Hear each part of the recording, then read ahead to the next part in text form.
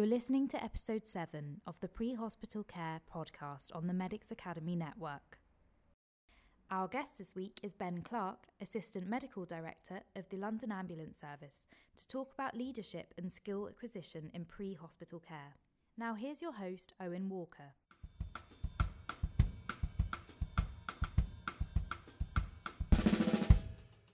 So just linking that really with so some of these topics you could have full podcasts on, just on leadership alone. But I wanted to also broach with you a little bit around deliberate practice, and just how we maybe fine tune deliberate practice to a place where when you are immersed in emotion, you can still perform under pressure.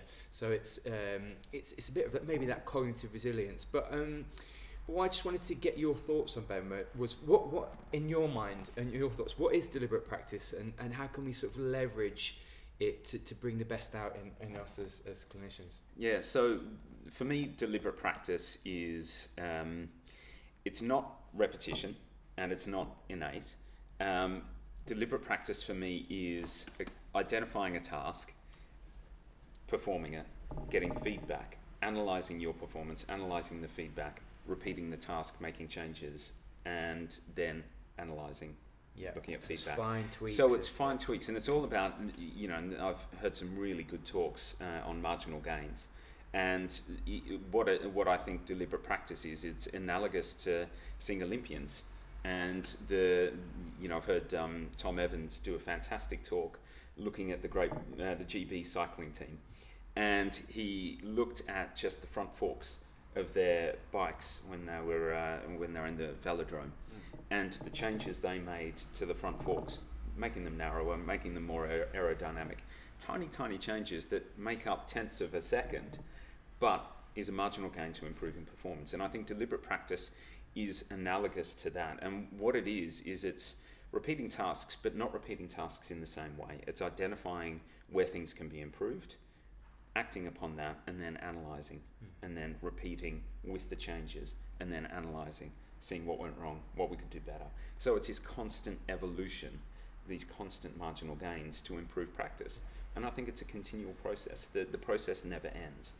And so for me, that's what deliberate practice is. Brilliant, yeah. I think it's one of those things I think that perhaps has become a little bit misunderstood, certainly within paramedic practice and maybe within the practice of doctors, nurses and others as well, that just by the process of doing something multiple times makes you good at it. Yeah, absolutely. And actually that's not the case, that's not true, is it? Well, no. You can have the same day 100 times. Well, I mean, if you look at intubation, we sit there and clearly we want to make the first attempt the best attempt. So, we optimize, and we know that the first pass success is the best. That's the optimal. We want to get the tube in the first time. But if you can't get the tube in the first time, it makes no sense to do exactly exactly the same thing on the second attempt as you did in the first. You change patient position, you ramp them, you change operators, you change the modality, into video laryngoscopy or whatever, and I'm not going to get in that debate. But, so it makes sense to me that you always look for continual improvement. And that practice has to continue with so the next patient is a next gain and the next gain over and over again. Yeah. Absolutely. So I think fundamentally, Ben, I totally agree with you, and feedback really seems to be the core component of this, which we touched on earlier. Just getting feedback in all you do. Otherwise, it becomes this mindless task that you can't then tweak or then fine tune because you're really not maybe getting the best out of what you do, and maybe not even breaking it down into the most appropriate micro skills. So I think sometimes where I've learned is about performing skill-based tasks is really the breaking it down into its micro steps, and then looking at tweaking some of the micro steps. So it's just the ramping the patient, such as starting to leverage your viewpoint for laryngoscopy. Start 360 access. Did you have 270 access or did you have 360 access? Did you share the mental model appropriately? But breaking it down, when you got IV access, could you have got IV access 5 minutes earlier when you knew the patient was bleeding, you knew their physiology was probably not going to get any better? why didn't you get IV access there and then rather than wait for 5 minutes? And then the micro skills of how you got IV access. But you're right, getting someone over your shoulder who isn't necessarily going to intervene, but just provide that slow, calming either feedback after the job, or even I think the most powerful feedback is in practice, not even after practice. So, okay, yeah, I believe in you, Owen. I know you feel like you're losing your step up, have another go, maybe change things. Yeah, just change things around slightly. But it's that feedback in practice. Maybe just tilt the arm this way. Look at what you're doing. And some of the most horrific jobs with some of the most amazing clinicians. I remember doing a thoracotomy on a 14-year-old with a fantastic mentor of mine, a chap called David Wise, who works down on the south coast now, and it was like we were having a cup of tea. It was literally as we're conversing now, we're opening someone's chest, a 14-year-old's chest, doing compression of his descending aorta and long twists, this, that and the other, and it's no more stressful than how I'm talking to you now, and things were getting done far more quickly because he was slowing things down but speeding things up. And that calm, consistent modelling of behaviour. And then what you could do is say, actually, Owen, could you just extend your thoracostomy on the left, because actually we just need a bit. And he was starting to fine tweak practice so we could get better access into the chest. Because we were going nice and slowly. In practice, he could feed back to me things which were happening, and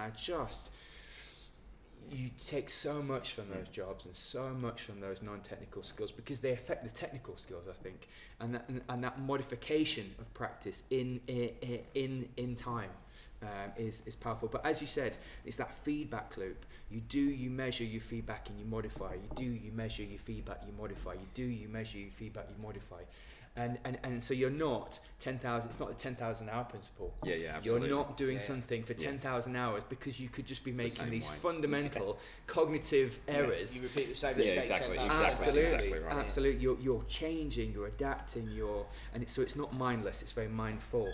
Yeah. Owen, can I ask you a question? Yeah. So this is, we've talked, and I'll take your point about the non-technical skills and the characteristics of someone who's a calm role model on scene and a calm educator. What we've talked about is very much the technical, though, with this. How do you then quantify the non-technical into deliberate practice? How do you quantify the non-technical? So that's a really good question. So in my way, the cognitive resilience of being under, I think, measured stressful situations. So I think critical care practice is excellent for this, because what happens is you're subject and immersed in stressful circumstances. I think in a graded fashion, if you can. So for instance, we've just recruited, I believe, more critical care paramedics, and there's going to be a significant mentoring component to these critical care paramedics. I think if you can, in a graded way, expose, so it's graded exposure. And so it might be like, okay, so the first patient I'll see, you just sit back, just watch how I do it. This maybe the second or third shift or fourth shift, what I'd like you to do, the ownership is going to be yours. I will be there, but it's this graded exposure to and withdrawal of safety net. But so, and what I'm looking to do in that graded exposure of, say, you as a mentee is, I'm going to give you feedback after the incident. I'm going to comment on your technical and non-technical skills, but initially, look how I do this. Just eat the meat and spit out the bones. Take all the good bits you see from my practice, not technical and non-technical, and then this is what I expect of you. So I'll model it to you, and then I'm going to, in a graded fashion, throw you into it, because you are going to be without me as a mentor in 5, 6, 7 days time. So it's that, I think it's that graded exposure, and that facilitates, in my mind, cognitive resilience. And I think there's kind of one of the big step changes for me with coming into critical care as opposed to paramedic practice that I've been doing before, is this understanding of why I do what I do when I do it, and what it is that makes me me. And this whole idea, and it's a term that I'm no expert on and don't fully understand, but the whole idea of metacognition, so thinking about thinking, it's a really difficult task to do, and it's I find it very difficult to do as I'm processing with the patient. I tend, because my high functioning brain power is nowhere near good enough to treat the patient and then think about why I'm thinking about what I'm thinking about. This whole idea of what made me make that decision at that point, what made me think, or what makes me think how I think. And some of that is part of your training and where you've come from. But I guess the biggest step change for me was changing that, or being aware of it, and then changing flaws in, because then you begin to understand your own cognitive bias, thinking what it is that leads you into making errors. I think. Yeah. What do you think, Ben? Yeah, so metacognition is something that it's a concept I still find ridiculously confusing. And actually, when you were talking then, it reminded me of when I was on scene and had a camera crew with me. Yeah. And what it did is you're performing your role, your clinical role, you're managing patient care, but there's an aspect of your mind that's sitting there thinking, what am I doing? How is this being perceived? How is it coming across? How's my hair? Yeah, what little's left? Yeah. It's fascinating because what that did in a way is it forced me to almost view my own practice objectively whilst I was practicing, right? If that makes sense. And this is getting meta. Yeah, it is. But that's kind of the only way I can think about it is it's that constant process of evaluation of knowing, as you said, knowing what you know, but it's that self-awareness, knowing your limitations. It's acknowledging them, but then and now allowing that knowledge of your limitations to then be a stimulus for further training and further education. Yeah. And so it almost you then it comes into this Dunning-Kruger thing as well, and so it's almost this, what you don't know. Yeah. And so therefore that then guides your learning from there, and yes. It's kind of the concept behind self-directed learning as well. But what it implies and I guess what it suggests is the person has to have that self-reflection and that capability to look into themselves and kind of have that insight. I was going to say, it's having a level of insight into who you are as a practitioner. Absolutely right. Because otherwise, like we said, that 10,000 hours changes nothing, does it? Unless you understand why you are who you are. That's getting really meta now, isn't it? It's getting ridiculously meta, but it's knowing that, monitoring it, kind of evaluating it, and that evaluation is self-evaluation, that's peer evaluation, it's mentor evaluation. Yeah. Using that information and then taking it back. So really and translating it back. Concepts. Yeah, it is. It is, and I think it's one of those concepts that's just simplistic. Really. Yeah. No, not at all. I find it esoteric, but it also makes complete sense, and it it's a really good question because it links into everything we've been talking about, really, and it's just back to that self-awareness and that insight, it is. and that constant process of evaluation that I think good clinicians have. Yeah. And I think self-awareness is an interesting one because that links into emotional intelligence, and I think that also just links into fundamentally appreciating how you come across as a leader, and just being aware of how you come across, and just being mindful because that of developing that, because you can develop that as a leader, and to get the best out of people. It'd be interesting to see what you think about this, Ben, but I think fear-driven leadership, you will never get the best out of people if you drive people through fear, but through respect and through, like you said, affirmation. Of tiny things you see doing well, you will actually get far much more out of people, and you get better performance because it's kind of that performance driven by confidence, and then just that step by step micro skill mentoring, and just kind of breaking it down, talking it through, overtly sharing it with the wider team, or that individual that's struggling with the laryngoscopy, with the IV access, with any of those micro skills. But what I'd just like to come on to, Ben, is within sort of the metacognition, how have you reflected? So it's thinking about thinking, isn't it? And it's thinking about in practice and on practice. Have you ever arrested yourself, sort of stopped yourself on scene and thought, whoa, no, this the way I'm skinning this cat, the way I'm driving this job clearly isn't working. I'm going to have to change tact. I have to. The ship is not sailing the way I want it to. I've got to take a different approach. Have you ever had to? Yeah, and probably not a job, but a scenario in particular. And I can talk about jobs where. Well, no, actually, I will talk about a job. I remember a circumstance where I had it's the classic talk and die, that terrifying job that we all dread.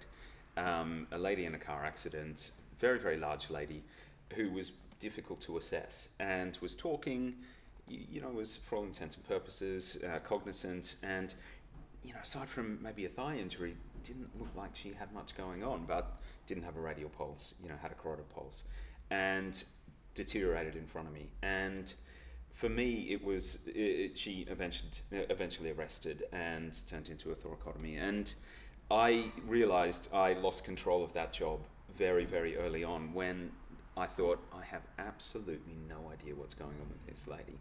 And I'm certain I said that to the paramedic I was working with. I said, I don't know what's going on here. I don't know what her injuries are. And that's a very disempowering feeling. And I wish I could say I dragged that back, and it turned into a wonderful success story. And it didn't, unfortunately. This lady died. But what it did is it allowed me to think, okay, so where have I gone wrong in my assessment? I need to go back right to the beginning. Let's look again. What have I missed? What don't I know? And that's probably the most salient job I can think of, where I've actually evaluated myself as I'm going along. The problem is I couldn't get the answers, and it's a very humbling experience. And I think it then sort of translates into this humility versus hubris in your practice, and that's the sort of job, and the realization that actually I haven't got all the information. I don't know what's going on.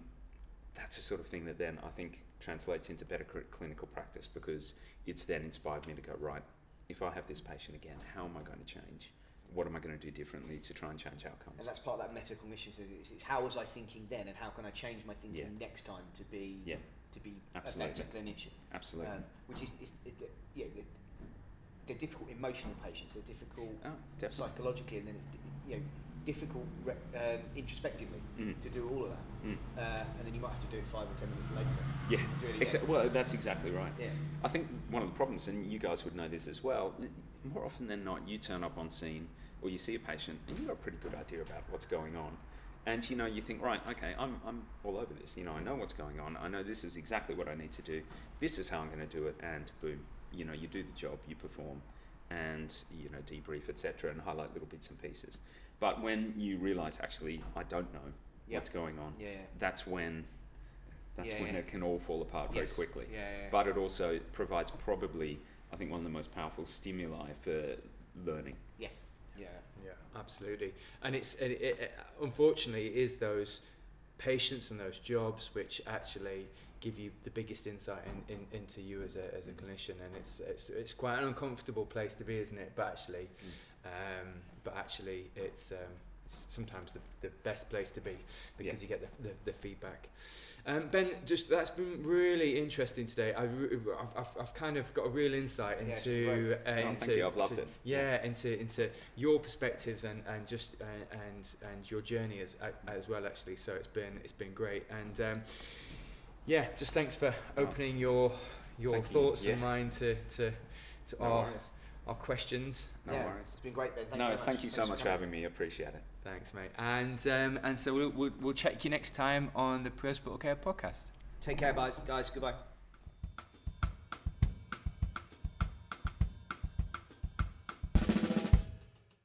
This has been the Pre-Hospital Care Podcast on the Medics.Academy network, hosted by Owen Walker and Rich McGeer, to bring unique insights to paramedics and other emergency healthcare professionals wherever you are. If you like our show, please leave us a review on iTunes and share us with a friend. Many thanks.